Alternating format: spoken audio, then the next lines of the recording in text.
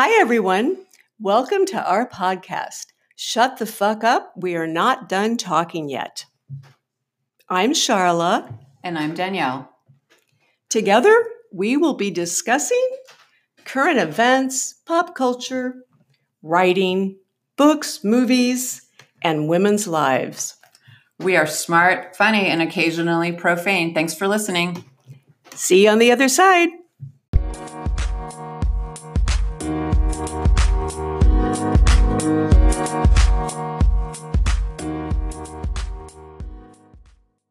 Hello, everybody. Welcome to Shut the Fuck Up. We're not done talking yet. Today we have a very special guest, author Steve Almond. Hi, Steve. Hi. Hi. I love the name of your podcast. Thank you. There is a history about it. There's a story behind it. I actually said that to my husband, shut the fuck up. I'm not done talking yet.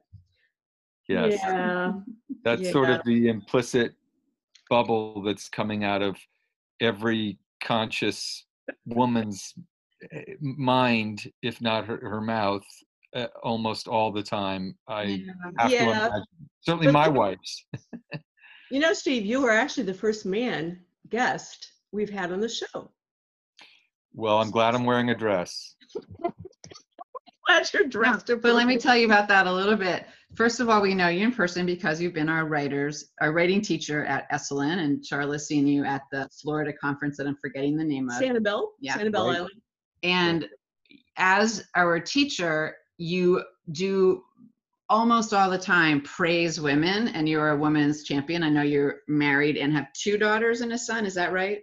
Yeah. So we feel so comfortable with you because we know that you're into what we're into in our rights and growth and feeling heard. So important. We know there's no chance of mansplaining. No mansplaining, no manspreading. Yeah. It's funny. I mean, I do have to, there's this term woke, which I do not like for any number of reasons. But the central one is that kind of everybody's partially asleep in some way. Yeah. And then people come to consciousness about things. And so, I still manspread because it's habit. It's patriarchal habit. And I'm a dude. And I grew up in a family of dudes. And with a lot of privilege, and I've tried to work hard too, but I started out way ahead in lots of ways. And so, I'm not woke. I have moments of being a shitty, misogynistic, fucked up person.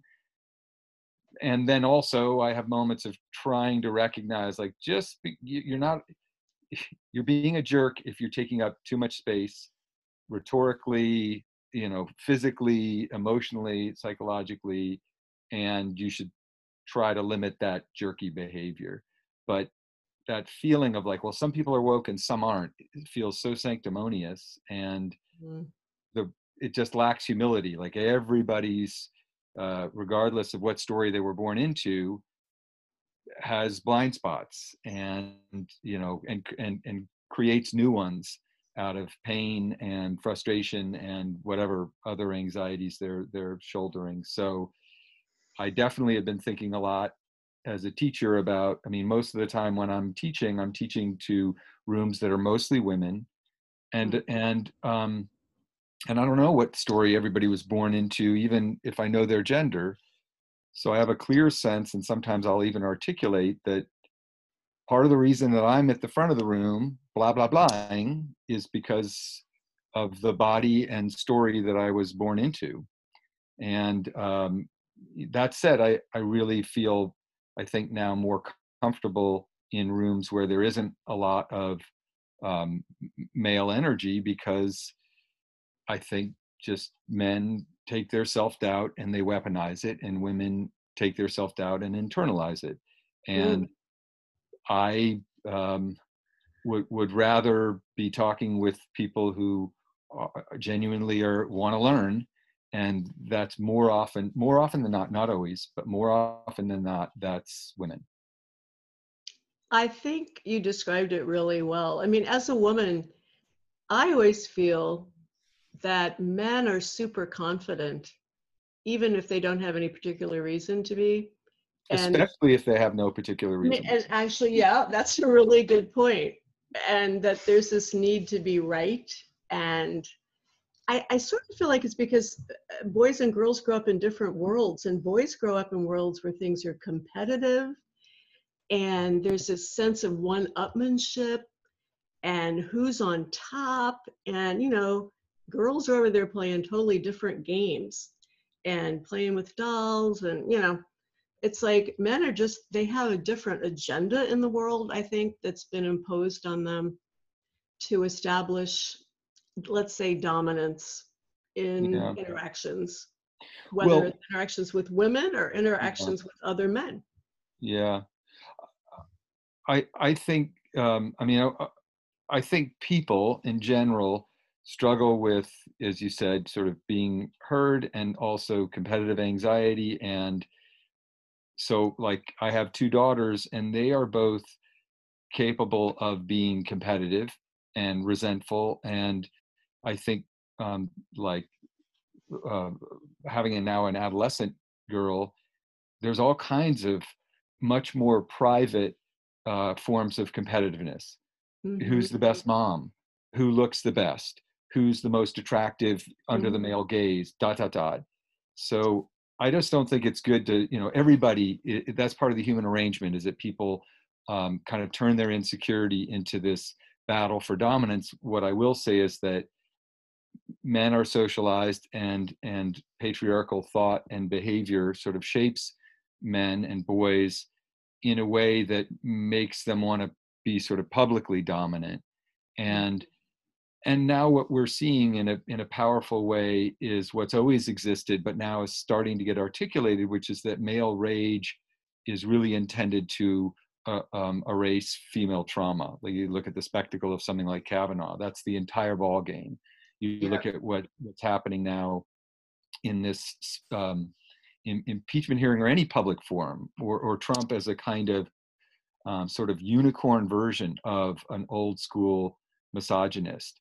It is such a, people talk a lot in the election about, and I wish in Bad Stories I'd written more about this, but I think it was invisible, especially to men, the extent to which there wasn't just white lash, that was a part of it, ginning up racial resentment to try to obscure economic justice. That's an old bad story. It's maybe the founding bad story of the United States. But I think even more central to that was this dicklash, frankly, was this feeling that the reason that the National Convention for one major party was chanting as the only thing they could agree on, Yep.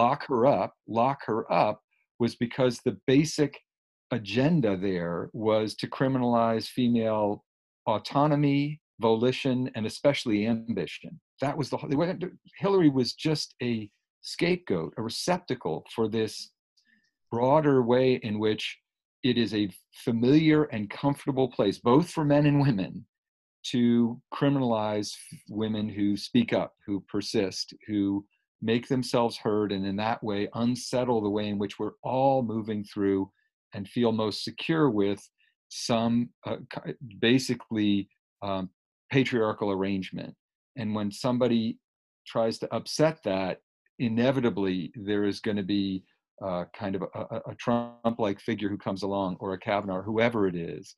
And you see this kind of play out day after day with Jim Jordans and Matt Gaetz, all these guys, Lindsey Graham's getting in on the action, all these guys whose real purpose, and you hear it in right-wing radio as I try to trace it back, it's all about a kind of cult of ecstatic white male victimization, which is really kind of the foundation of a kind of totalitarian or fascist telos, a grand narrative, which takes the real power dynamics that white dudes are on, really in charge of most everything, and anybody else who gets there has to work twice as hard and gets twice as shitty a seat. And it turns it on its head and says, actually, really, it's the white, straight Christian males who are the true victims in every scenario, no matter how absurdly they have to bend the world to that conclusion. It's extremely ironic, of course, that the people who actually have the power complain about being victims. like Kavanaugh did. Yeah, well, I think, and I mean, it's not exclusive. Like, this is a human tendency, and I would say that because of the culture that we're in, it's predominantly like white men are way out in front on that race. Those neural pathways have been carved, and they've been carved in a way that we, everybody who's outside of it, is still like, I talk in Bad Stories about the story of Ahab, Mm-hmm. Moby Dick. Like, those neural pathways have been carved in our consciousness so that we don't even look at the founders and say, oh yeah, those were a bunch of white men who were trying to lock in their power and prerogative. Well, how'd they do that? Well, women didn't have the vote, and certainly human property, African Americans didn't Mm-hmm. have the vote, and they worked out a compromise with the folks in the South to make sure the Electoral College and everything, 3/5 clause, Rule. all of that was, those were founders, and we lionize them. There were lots of beautiful ideals that they set out, but the central thing they were doing was locking in white male power, and we don't tell that story because we're swimming in it. It's like asking a fish to talk about the water. Right. Exactly. Your book was very interesting to me, Bad Stories. The full title being "What the Hell Just Happened to Our Country?"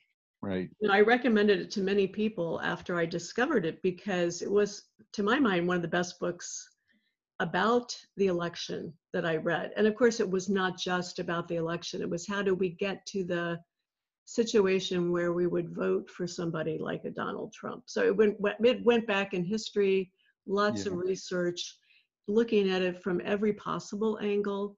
But one of the things that you sort of tackled was, there was this bad story going around, and a bad story in your book is one that is a false story. Right. One was that women won't elect Trump, so women won't vote for Trump. He Right. won't get elected, and that turned out to be completely untrue. Right. And you had some sort of interesting conversations. I think it was with one of your students. There Yeah. was a story in there about a woman who had written poignantly Yep. about suffering trauma at the hands of a man, and then seconds later is sort of attacking Michelle Obama. And it turns out probably she voted for Trump. Right. And that, maybe you could talk a little bit about kind of what your thoughts are about why and how women voted for this person who was Right. misogynistic in Yeah. every possible way. Right. Who bragged about grabbing women by the pussy, a phrase and a sentiment that is so far outside the boundaries of decency that we couldn't talk about it with our kids or even our adolescents, right? And you can sort of tick down the list. So that incident was on the night after the election. So in an early draft of the book, I started there Mm-hmm. because I was so agitated. But it was such an example of the Bad Stories is an effort to look at the state of our politics and our public morality through the lens of storytelling. So if we look back at, like I was mentioning, Moby Dick, what that is a grand American story, maybe the great American story, that's about an angry, aggrieved, unmanned dude who leads people on a doomed expedition. And everybody, when wounded masculine aggression is the central story that a culture is telling, the ship is going to sink and everybody's going to die.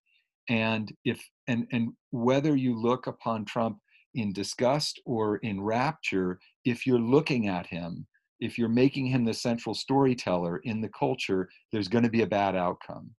And with this woman, what was clear to me was that people are not, and I hope that this comes through in the book, like, people are constructed of good stories and bad stories. We're made, like, people are made of atoms and molecules. We're made of stories. And some of those stories are courageous and try to sort of get us to see our blind spots and admit to our weaknesses and live up to our best intentions. And those good stories produce good outcomes, right? The Sermon on the Mount produces good outcomes. If you say, it is our job partly, not entirely, but partly, to care for the weak and the iniquitous and the helpless and the refugee and the starving child and the sinner, then you start to make very merciful decisions. And if you tell bad stories, you're going to end up with bad outcomes. And rather than opening our browsers every day and lamenting those, we're better to try to trace back what bad stories led to those bad outcomes. But what's so complicated is that I don't think anybody has the franchise on good or bad stories. Nobody is fully woke. That woman was two things at once, even though we don't want to admit it. She was somebody who was brave and who reckoned with a moment of trauma from her past and wrote about it beautifully and courageously, and also was really upset and agitated by that and worried about, and it was destabilizing and made her vulnerable and exposed in a way that she felt very uncomfortable with. And in this climate, somebody like Trump is basically saying, don't worry about your inner life, don't worry about your conscience, don't worry about your subtext. Just anybody who's trying to get you to worry about that stuff is your enemy, because the inner life is a chaotic and dangerous place. So put it out of your mind. So another story that she told herself after this class was over is, hey, everybody's overreacting. This guy's not going to be so bad. Stop worrying so much. And by the way, really, I'm going to attack another woman because she was immodest in ways that the bad story inside me that tries to tell women how they should behave and grants myself the right to judge other women tells me I'm kind of moving through life also in that, not delusion, but in that sort of petty way. She was both a courageous and interesting and intelligent woman, and also somebody like the rest of us who was broken enough to either probably vote for Trump or maybe just sit the election out, which most people did, frankly. Like, Trump didn't get elected because so many people voted for him. He got 63 million, that's lots. 104 million didn't vote, and 66 million voted for the other candidate. So Trump was primarily elected by our apathy, I think, and by our kind of loss of faith, maybe. Do you feel like there's less apathy now because this happened in our liberal groups in the United States? I've been working since the election. Charlotte has too, like texting from MoveOn.org or writing postcards and raising money for Democratic groups and candidates. And that, let me just, and sometime in 2017, we had two gentlemen from Scotland visiting us, me and my husband, and they said, "Oh, he's just going to win again. Don't you know that?" And I didn't understand exactly where they got that sensation from, and that idea from, and I'm really frightened. You've heard that Yeah. too, right? Yeah, I mean, I think I think people are. I think a lot of people have responded in a way that I hope Bad Stories is steering them towards, which is, it is understandable to be anguished, but if that's all that we are, and people don't convert that anguish into action, we're doomed. Because I do think that there are more citizens of good faith, is the way that I think of it, than there are people who, um, for whatever reason, and for whatever complicated set of reasons, are telling themselves a story in which Trump is, if not a hero, a necessary evil, maybe, right? Because there are a lot of people who, you know how people are. People look at the buffet menu and they don't say, well, I'm ordering all of it. They say, well, I'm ordering those tax cuts, and I'm ordering those judges, and I'm ordering, a deregulation, and I'm ordering a good economy, and I'm ordering low unemployment. They just pick and choose, and that's not. That's all of us. We all do that. Um, so my sense is that we're going to find out. Nobody knows, and what we do know is that the guy in power and the party, the president and his party, will do anything. They will seek openly and enable the seeking of foreign interference. They will suppress votes to the extent they can. They will create an entire for-profit demagoguery industry, propaganda factory that is intended to frighten people and sow discord, even if that means it's coming directly from Vladimir Putin and satisfying him at the deepest level of his intentions. They've essentially said, we would rather cling to power with a minority party that's primarily at this point the party of white people, and the party of extremely wealthy people, and the party of very not fundamentalists, but people for whom religious dogma is the central driving story, and prohibitions and rules. And nobody really knows, and the only thing you can do, and this is something that sort of links this with almost anything else in your life, a relationship, the fate of your writing, how well you love and care for your family and your friends. A lot of it's out of our control. And a lot of it is just recognizing that you shouldn't ask anybody else to save democracy. You should, to the extent that you can, you should be saying, what am I doing? And how do I keep my own faith that my political action matters amid this drubbing of bad news, dispiriting news, the recognition that really cruelty and criminality has become the default setting. And it's really dispiriting. I mean, I can see it on your faces. Yeah, It's really depressing. And it's meant to be. It's meant to make you lose hope and turn off and give up. Yep. And Yep. to the extent that it's possible, at the end of Bad Stories, I say you've got to look at your media diet and you've got to sort of say, okay, I cannot wallow in this. I have to figure out what actions I can take in my own little world. In 2016, I did a lot of bloviating and a lot of wallowing. And in 2018, I said, well, I'm still going to do that because that's what I do. And I can't rid myself of that entirely. But I'm also going to think about what influence do I have in the world? It's limited, but I love to teach and people enjoy my teaching. So let me start these workshops where people come and contribute some money to a candidate or cause they support. At the beginning, we talk a little bit about it. People gather together. They see that other people are concerned. They see that they're not alone in that anguish and in that hope. And they emerge. And then we just have a nice writing workshop, right? But they emerge from that feeling a little bit renewed. That's what I can do. Mm-hmm. And the question I always ask when I talk about bad stories or just, sort of talk to a group of people, especially if they're young, is like, the question is, what can you do? And if you're concerned about whatever it is, choose whatever's important on your menu. Kids not being refugees, not being ripped, families being ripped apart, kids not dying in jail cells and cages on the border, mass shootings not being enabled by the gun manufacturers, climate change being addressed in some real way. You can choose your list. Equal pay, income inequality. We all know what ails us. And whatever it is that gets you excited, whatever candidate or cause, that's your job. The power of somebody like the current president is really the function of the weakness of the rest of us, and not weakness of that we're not strong. It's that we feel dispirited and defeated because corruption and a certain kind of nihilism has taken over so much of the public discourse. And so that's our job, is to remain hopeful and figure out what we can do.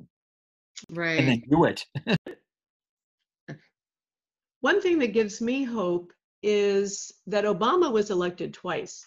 And, when Trump was elected, my attitude was, different people came to the polls. The election brought out different people in 2014. Or 12 or 10 or whatever when Obama was elected. So that turnout is the key. And my attitude was the Republican Party, in some sense, is a minority party. They are in power because of voter suppression and all sorts of gerrymandering. And they've been really successful the last couple of decades at getting much more political power than they really should have, given how people actually feel and what people really believe. So I think what gives me hope is the idea that we could get people to turn out, like in the midterms, 2018. There, people were excited and people were ready to vote, and they were really showing up to vote against Trump and Trumpism. Yeah. So that part definitely gives me hope that there's a possibility of getting enough people to the polls to win, even in, there's a handful of states that really make the difference, apparently. Right. You remember in 2008 when Obama was elected, his campaign manager, Rahm Emanuel, rocked inner city voters. He went out, or went out and registered, and then got those younger people and younger people of color to come vote. And we need to do that again. And last time they were like, Hillary, we don't care about Hillary. Well, they should have. Right. So let's see if we can do that again. Like, yeah. I mean, look, headcount.org. Yeah, that everybody's sort of looking at a different map and a different set of polls and so forth, and I get it, and I'm guilty of the same tendency. We kind of feel like this is, in the past we've had inept and I think fraudulent administrations. The Reagan administration, certainly George W. Bush. I mean, lying us into a war. Yep. There are lots of things. It's a continuum, but we've reached a point where it's quite clear, certainly in the last few days, as we realize that Barr is, basically the president's attorney at this point. We no longer have an independent Justice Department. The State Department has been made a tool of, that's what this Ukraine thing really reveals, it's sort of been made a tool of personal political power. And so we're moving much more towards an openly authoritarian situation, where if Trump is suddenly emboldened and he's making jokes about ruling forever, but there's a very real possibility that if the election is at all close, one, that there's going to be lots of foreign interference, two, that the Trump sort of campaign is going to continue to sort of weaponize people's inner lives, the damaged part of their inner lives. There's going to be a climate of paranoia and violence that I think is going to be awakened and stoked to get people frightened, to get them agitated and dispirited. And there's going to be voter suppression, and there's the inherent ways in which the Electoral College rigs it, and voting on a Tuesday rigs it, and all the things I talk about in Bad Stories. But nobody really knows, and the only thing you can do is to try to divert as much of your worrying anguish energy into, okay, well, what can I do? And what group can I join? And what canvassing can I do? Where are the possible people who are this sort of civically apathetic? I agree that 2018, in a purely selfish way, I say, well, the reason that went better was because I did more. Mm-hmm. And if everybody takes that attitude that I have to do more, because that's what really we're seeing, is that people are much more motivated by their primal negative emotions, and it's harder to keep a hold of the primal positive emotions. Think about the work that we do as writers or artists. There's a lot of people who are sorting through sorrow and disappointment and guilt and remorse and heartbreak. That's what people hold on to. That's what they return to in their art, because they can't get rid of it by other means.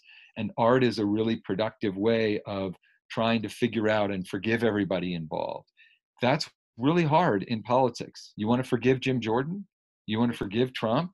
You want to forgive Kavanaugh? It's really hard to bring yourself to that point. And then if you don't, what you become in a way is a kind of mirror image of the other side. I think and that's very draining. I think psychologically and emotionally, people, especially women, are very drained and exhausted. And it's partly because we're all watching Ahab, and we should be saying, you know what, there's probably a better ship that we could be on with a more merciful mission. And honestly, I know that there's a lot of discord and uncertainty about who the nominee is going to be, and I have my own strong feelings about that. But I basically am just saying, okay, when it's go time, I want to divert as much of my time and energy and passion and hope as I can into figuring out what ways I can, be politically active and foster that in other people. And I have no idea, though. I don't know if those Scottish guys are right, and I don't know if the idea that there's this giant blue wave that has been mobilized by this very cruel, hateful, incendiary demagogue. Nobody knows, Right. and you can't even control it. Oh. Mm-hmm. Yeah. So that I'm trying to sort of take the attitude that I'm putting nothing past how bad it's going to get, how many rules are going to be broken, how much decency is going to be shattered, how much they're going to try to dispirit people, how dark it will get in those rallies. We all see it. But to some extent, we need to just say, that's not who I'm focused on. I'm focused on some 20-year-old kid who doesn't really recognize that politics is something other than ugly people yelling at each other on Twitter or on cable TV. And I need to somehow reach that person and say, this matters. You have college debt. This matters. You want to live in a habitable, country and planet. This matters. You want to have some way of feeling that you're going to have health care without going into debt should something take the wrong turn in your family. And I don't know, again, I think everybody's swimming in this sort of anxiety, and the only way out for me has been to say, all right, I must turn away from this cycle of bad news and figure out what can I do. Awesome. I think we need to turn the topic to lighter things, because yes, good idea. But nice ending message. Thank you so much, Steve. That was pretty cool. So I have a question for you. Tell us about your older daughter, who apparently, writes letters to magazines and gets published and has her own. Does she have a podcast? She doesn't have a podcast. So my older daughter is named Josie. She, we just wrote an article together for a magazine that was about, we decided to get her a cell phone. We held off. We were going to not get her a cell phone until 8th grade. She's in 7th grade now. But she was traveling on the bus across town, and we wanted her, she was ending up using our cell phones to communicate with her friends who all have to. So anyway, we gave in and got her a phone, but with great ambivalence and with lots of rules and discussion and, anguish discussions. And so we wrote an article about that. It was a text conversation between us, and it was kind of delightful to just see her, telling me what her life was like, what she saw with her friends, the relationship that she has with her phone, and how she what thinks about it and worries about it. And she's just one of these people who, maybe like a lot of adolescents, is extremely dogmatic, to put it bluntly. She sort of looks at what's happening with the climate and reads Scientific American and, the New York Times and whatever else she's reading. And she's totally freaked out, and she cannot understand why the adult world isn't taking it seriously. She cannot understand how she has grandparents, my in-laws who say things like, "Oh, well, Mother Nature will take care of herself," or who are sort of soft climate change deniers. And she's pretty, I'll post some stuff that she does, like on Twitter occasionally. She made a poster when the Super Bowl was being played that was like this amazing distillation of my book against football. Like, I don't know why I bothered writing a whole, book, because she did it in one poster. And, it was like shared 8,000 times because she just got to the heart of it so quickly and viscerally. So yeah, she's kind of amazing in that way. She's obsessed now with Hamilton, because I think every teenager is a kind of revolutionary who is trying to cast off the yoke of the adult world and their parents beliefs and dogmas, and trying to become independent and trying to figure out how to write a set of rules for themselves that to sort of self-govern, that is inviolate and that will allow them to individuate and become somebody separate from their parents.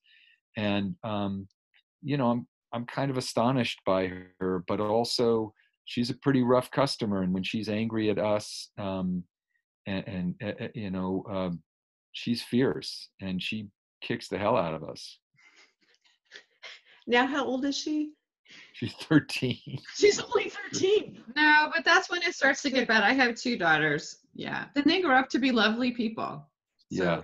That so I hear. No, they're darling.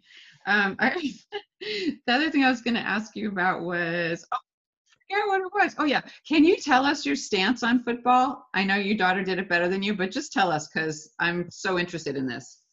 Well, I wrote this book against football that was an effort to say I'm a lifelong, it's sort of like that discussion about being woke. Like, I'm a lifelong fan of football. I played it as a kid. I was a sports kid. I was competitive in that way. I understand the idea of a team sport and perseverance and putting your body at risk for the team, and the beauty, the ornate beauty and the strategic density and the balletic quality of football. I understand all these things, and I love watching the game. I even love it as a form of narrative drama. with its sudden reversals and its Right. kind of individual players, and it's tremendously exciting. So the deal with that book about football was really my effort to kind of morally and sort of psychically reckon with this thing that I loved and had very good reasons for loving, and also knew when I checked under the hood that it was basically everything that's screwed up about America, from the kind of oligarchic greed, the conversion of our devotion to athletic heroism into a sort of bloodless money-making machine, the corruption of our educational system, where we say to certain kids, hey, you deserve to get a college education, sort of, if you can play, if you're big and strong and fast, and you can play a sport that entertains us at the risk of your own body and brain. How deeply corrupt that is against the idea that we should be educating everybody because of the content of their minds and characters, right? Or that you say University of Michigan or University of Alabama, and we think of a football team rather than a library or a lab or a classroom. Its gender values are medieval, right? The men are successful because they're aggressive and violent and suppress their empathy, and the women bounce on the sidelines in halter tops for minimum wage, right? Right. It's right. Everything that you look at, when Rupert Murdoch came over and wanted to start a network, he said, I want to start a news network for football fans. That's what Fox News is. When you have to sort of connect those dots. If football is the biggest thing in our culture, then ... we are a culture that's still controlled by patriarchal values, that still believes and reinforces the idea that essentially the only way out for poor kids is through the sacrifice of their body, sort of indentured servitude to a violent sport, a kind of cult of toxic masculinity that big sports corporations, essentially the athletic industrial complex, is basically an antitrust arrangement that says that big business should be unregulated, and that the profits from these huge spectacles, our bread and circuses, should go into the pockets of really rich guys so they can go off and get hand jobs at massage parlors or whatever they wish to do, or buy jets.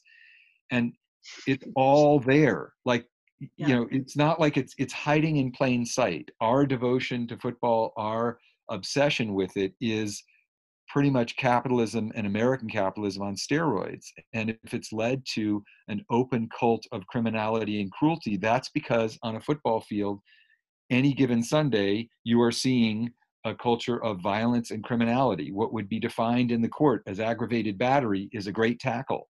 And Absolutely. And simultaneously, some men are beating up their wives and girlfriends after the game and during the game, right? And I don't know what the stats are for that, but it's pretty significant. well, it's sort of like saying, look, if you say that this is the thing that you're going to worship and look at, then and especially to the players, but to all of us, then there are going to be certain obvious outgrowths of that. You can't be obsessed with something and not have it get into the groundwater of how we think about ourselves and what we're supposed to do in life and how we become winners. Bad Stories has that chapter about how sports, which Yes. people lionize reflexively, is really a zero-sum game. It's exactly, only way I can win is if you lose. The only way white people can win is if brown people lose. The only way men can win or stay on top is if women are put in their place with their fresh mouths, right? This is just basic kind of psychological math. And all of those things are true about football, and also it's beautiful and I love it. And those things have to exist somehow within me. But for me, what I was trying to reckon with is that suitcase full of rationalizations that says, just like if you watch trashy clips of Jon Stewart or cable TV that take you away from the parts of yourselves that are active participants in a democracy and make you a passive consumer of civic dysfunction or political dysfunction, if you sit and watch a football game and buy into that, you become a sponsor of everything. You cannot simultaneously say, well, I just watch it, but it's really the players and the league that are corrupt. No, dude, you're in it too. And to the extent that I do that, I'm in it. And so the book was trying to sort of, people don't want to connect those dots, because if they do, then they have to stop watching their Jon Stewart or watching their NFL Sunday, or, you know, having their like right-wing radio habit, which I have, like a little secret right-wing radio habit. And you know what I mean? They have to confront the parts of themselves that are addicted to things that are really bad for them and bad for everybody. And people don't generally want to do that. So Against Football was a very stupid way of doing that. Well, you also made the point in Bad Stories when you talked about this myth that sports brings us together as a nation. You went back and you quoted George Orwell. Can I read a little bit of what Yeah, you sure. Now, at this point, I think you're quoting Orwell, who said, "There cannot be much doubt that the whole thing is bound up with the rise of nationalism. That is, with the lunatic modern habit of identifying oneself with large power units and seeing everything in terms of competitive prestige." Right. And then you Yeah. say Trumpism represented that large power unit, something fans could plug into like a football team, which would go out and kick ass on their behalf. Yeah. I mean, so that's what you see in these rallies. It's not a political discourse that's going on. It's a power grid that's being plugged into. And I'm not saying that to dismiss it. I'm saying it to recognize it. Like, those people are having a powerful experience. Mhm. And, you know, just like when I was 22 years old and I went to a heavy metal concert, you know, as the critic, and thought, oh, this stuff's so lame. And then I was actually sitting there in the second row as Metallica is doing its thing. And I was realizing, wow, these kids are plugging into a powerful power grid. And as much as I can try to sit here and disavow it, or say the music's dumb, or the lyrics are lame, or it's all monotonous, or it's like, they are having a religious experience. And my job isn't really to judge it and dismiss it as so much as to accept it and try to understand it. Say, okay, well, what's happening inside people? Honestly, I'm over trying to like convince people that they should feel this way or that way, but I'm very interested in why they do. And I'm very interested in digging underneath the story on the surface, which is a story about, you know, how this or that person that they're aggrieved against. And underneath that, if you listen long enough, is vulnerability, right? That's the real bad story, is that our grievances can somehow erase our vulnerabilities. And that's what you see, like with football fans, when, you know, when you're obsessed with a football team. When I've been peak obsessed with a football team in my life, it's because other things were going terribly wrong in my life. And I wanted to plug into something, some source of power, of diversion, of escape, of the fantasy of omnipotence, or you know, the possibility that I would win, when inside I was feeling like a total loser. Steve, is it this? Do you feel just specifically this way about football because it's so violent, and not about baseball, basketball, soccer, tennis? Well, the reason that I wrote about football were two reasons, really. One, because I'm a fan and I understand it and love Oh, it, okay. and two, that it's the most popular sport. Oh, It, okay. you know, it's more popular by a factor of 5 than any other sport, and it is as such kind of symptomatic of, I always ask, what does a culture pay attention to? Mhm. And, you know, and then why did they do that? What story is constructed, or set of stories is constructed around that? And the more you look at it and the more seriously you take it, the more you realize, like, I thought that Against Football would be a pretty short book, but as I started to write into it a bit, it became longer and longer and longer, because it was about, you know, gender, it was about race, it was about education, it was about militarism, you know, it was about all these things. And that's, like, I think we tend to write certain things off, and people certainly wanted, oh, football, it's, you know, it's just whatever, it's not that big a deal, or it's silly. I'm like, nah. Whenever people give a lot of attention to something, it has deep meaning. And maybe you don't want to explore the meaning, but they're experiencing it. That's right. That is a really good point. I mean, when people devote that much time and energy to football, they build their whole schedule around it for the week. They tell Yeah, the I did. family, get the hell out of the living room, you know, give me the remote. And it's clearly something They central. go to the game 5 hours early and tailgate with as much alcohol as possible. I went to a Raiders game once before they left Oakland. Oh my God, it scared the shit out of me. I was like, told my husband, I said, never do that again. I was caught in like rushes, like squished by huge men that had their bodies painted silver, right? I was like, I'm Yeah. never doing that again. It was scary. Yeah, but for them, they're sitting there going, "This is awesome." Yeah. I know. They're going, "Remember that game we went to? That was awesome," right? No, no. Yeah, I had one time professional football game one time, and that was enough. Yeah. Well, Steve, I wanted to just ask you about one other thing that you covered in Bad Stories. You had one chapter where I think the chapter was that people were, let's see, paying more attention to their grievances and their vulnerabilities. And Right. you were talking earlier about vulnerabilities, and you had a story in there about a friend of yours who was Harvard educated, very smart, ended Hmm. up he voted for Trump even though during the Obama years he had benefited from some health insurance. I Right. don't know if it was the Affordable Care Act or Well, what, but he voted actually for the third party candidate. He's okay, a kind of, yes, I'm yeah, sorry. he's a Bill Weld sort of Republican. So like a Right, Republican whose family was kind of in the Rockefeller Republicans, whatever you want to call them, the old fashioned the people old who fashioned. essentially ended up either leaving the party or just sort of trying to remain unnoticed by the world. So I don't think he could, but that guy's fascinating because he's a friend of mine and I love him. He's one of the most compassionate people I know.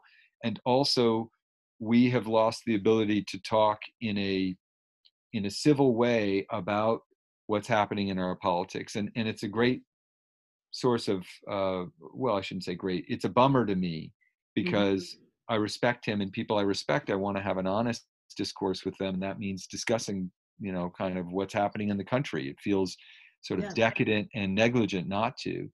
But I also recognize that because he takes the attitude that they're all corrupt, he sort of falls into a sort of soft nihilism that is him sort of saying, don't make me think about this and don't make me talk about it.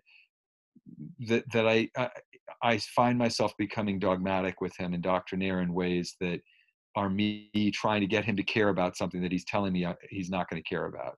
And we all know that feeling, right? yes, Around the holidays, we all know that feeling. yes, we do. If we have family in the Midwest and we live in one of the coasts, Right. absolutely.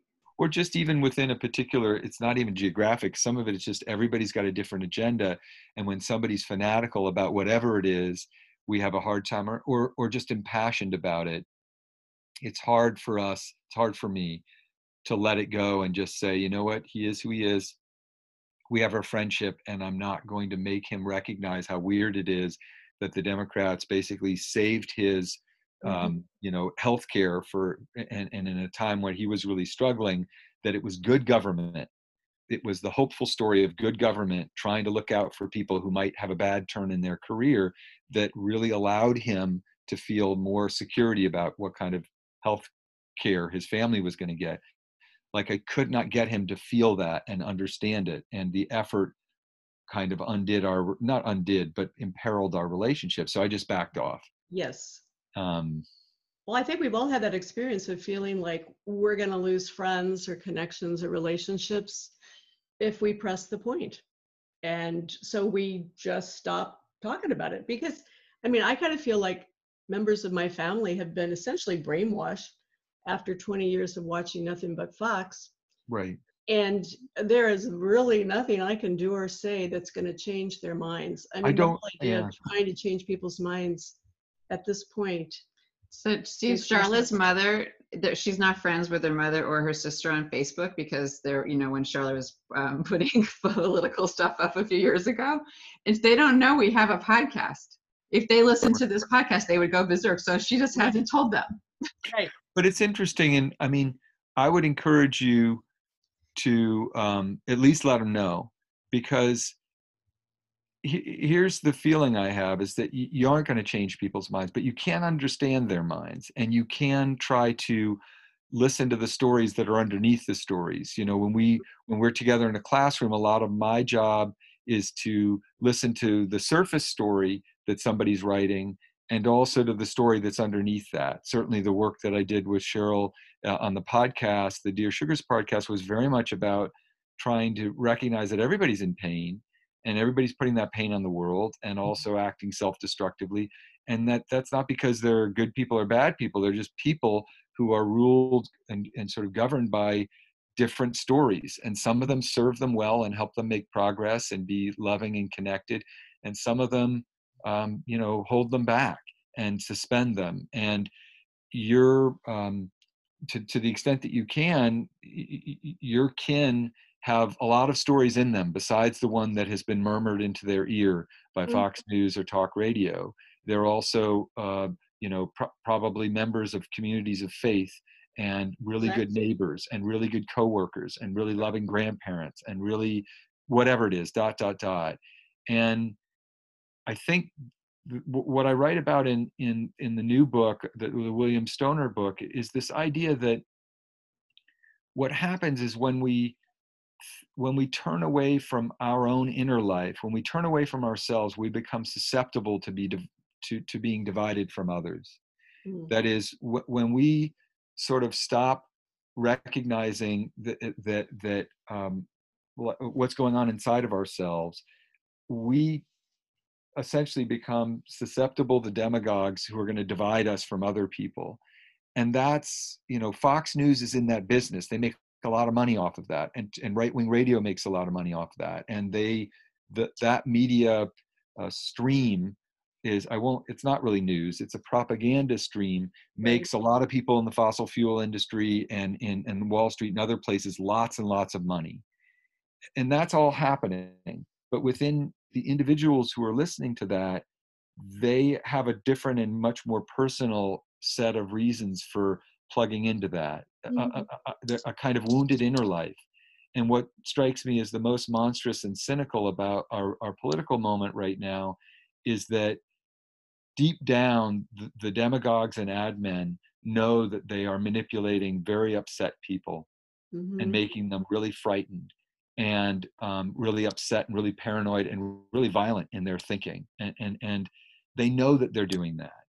And there's some part of them that knows that they are weaponizing the damaged part of people's inner lives, and not just being a government or a media outlet that's saying, we advocate for these policies because we believe in these principles. This is something different.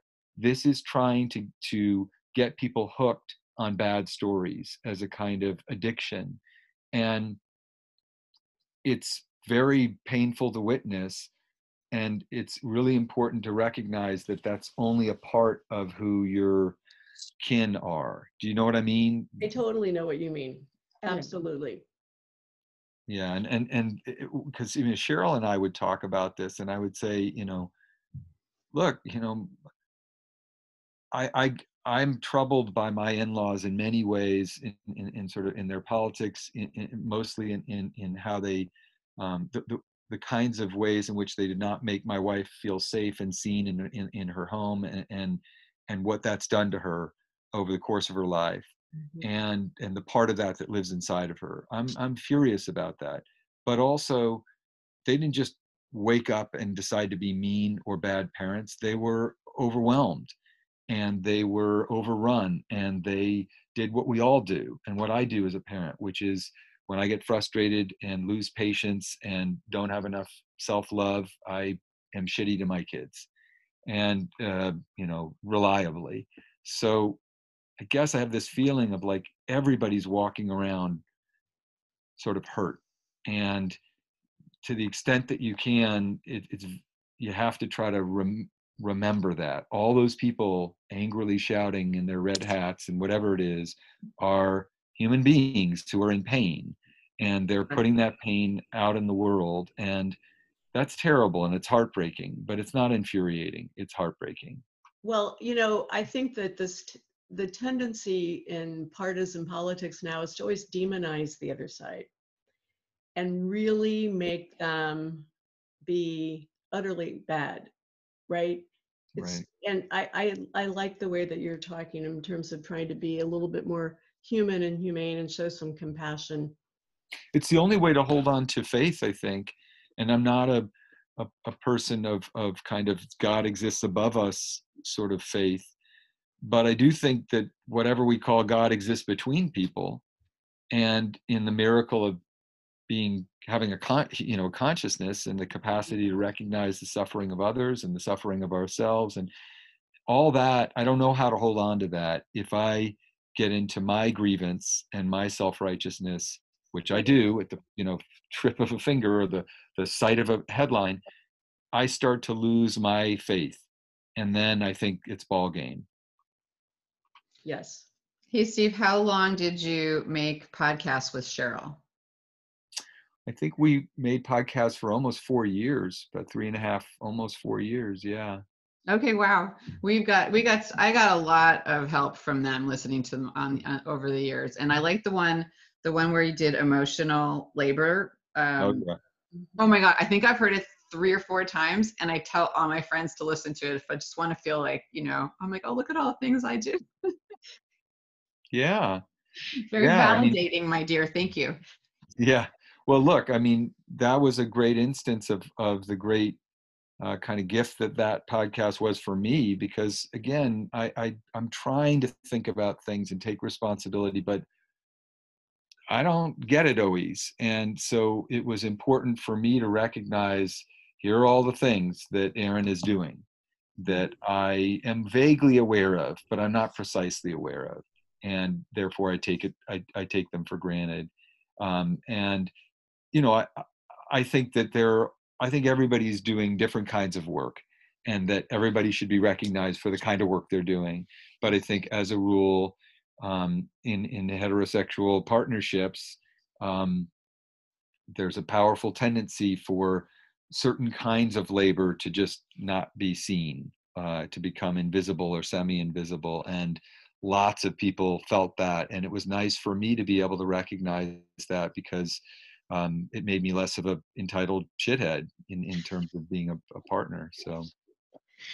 Well, I think, as a woman who does some emotional labor in my marriage, I think I devalue it, and I don't proclaim it, and I don't ask for credit, because I just do it in the background. Yeah. Occasionally I will say, hey, I bought this present. It was somebody's birthday. So-and-so's having a birthday, your own brother. You better get a card for your brother, right? Check this out. My husband went skiing, and he doesn't know that his nephew lives on the mountain. I'm like, did you call? Yeah, did you call? No. Yeah. So start where he lives, because I know where he lives. But these are Right.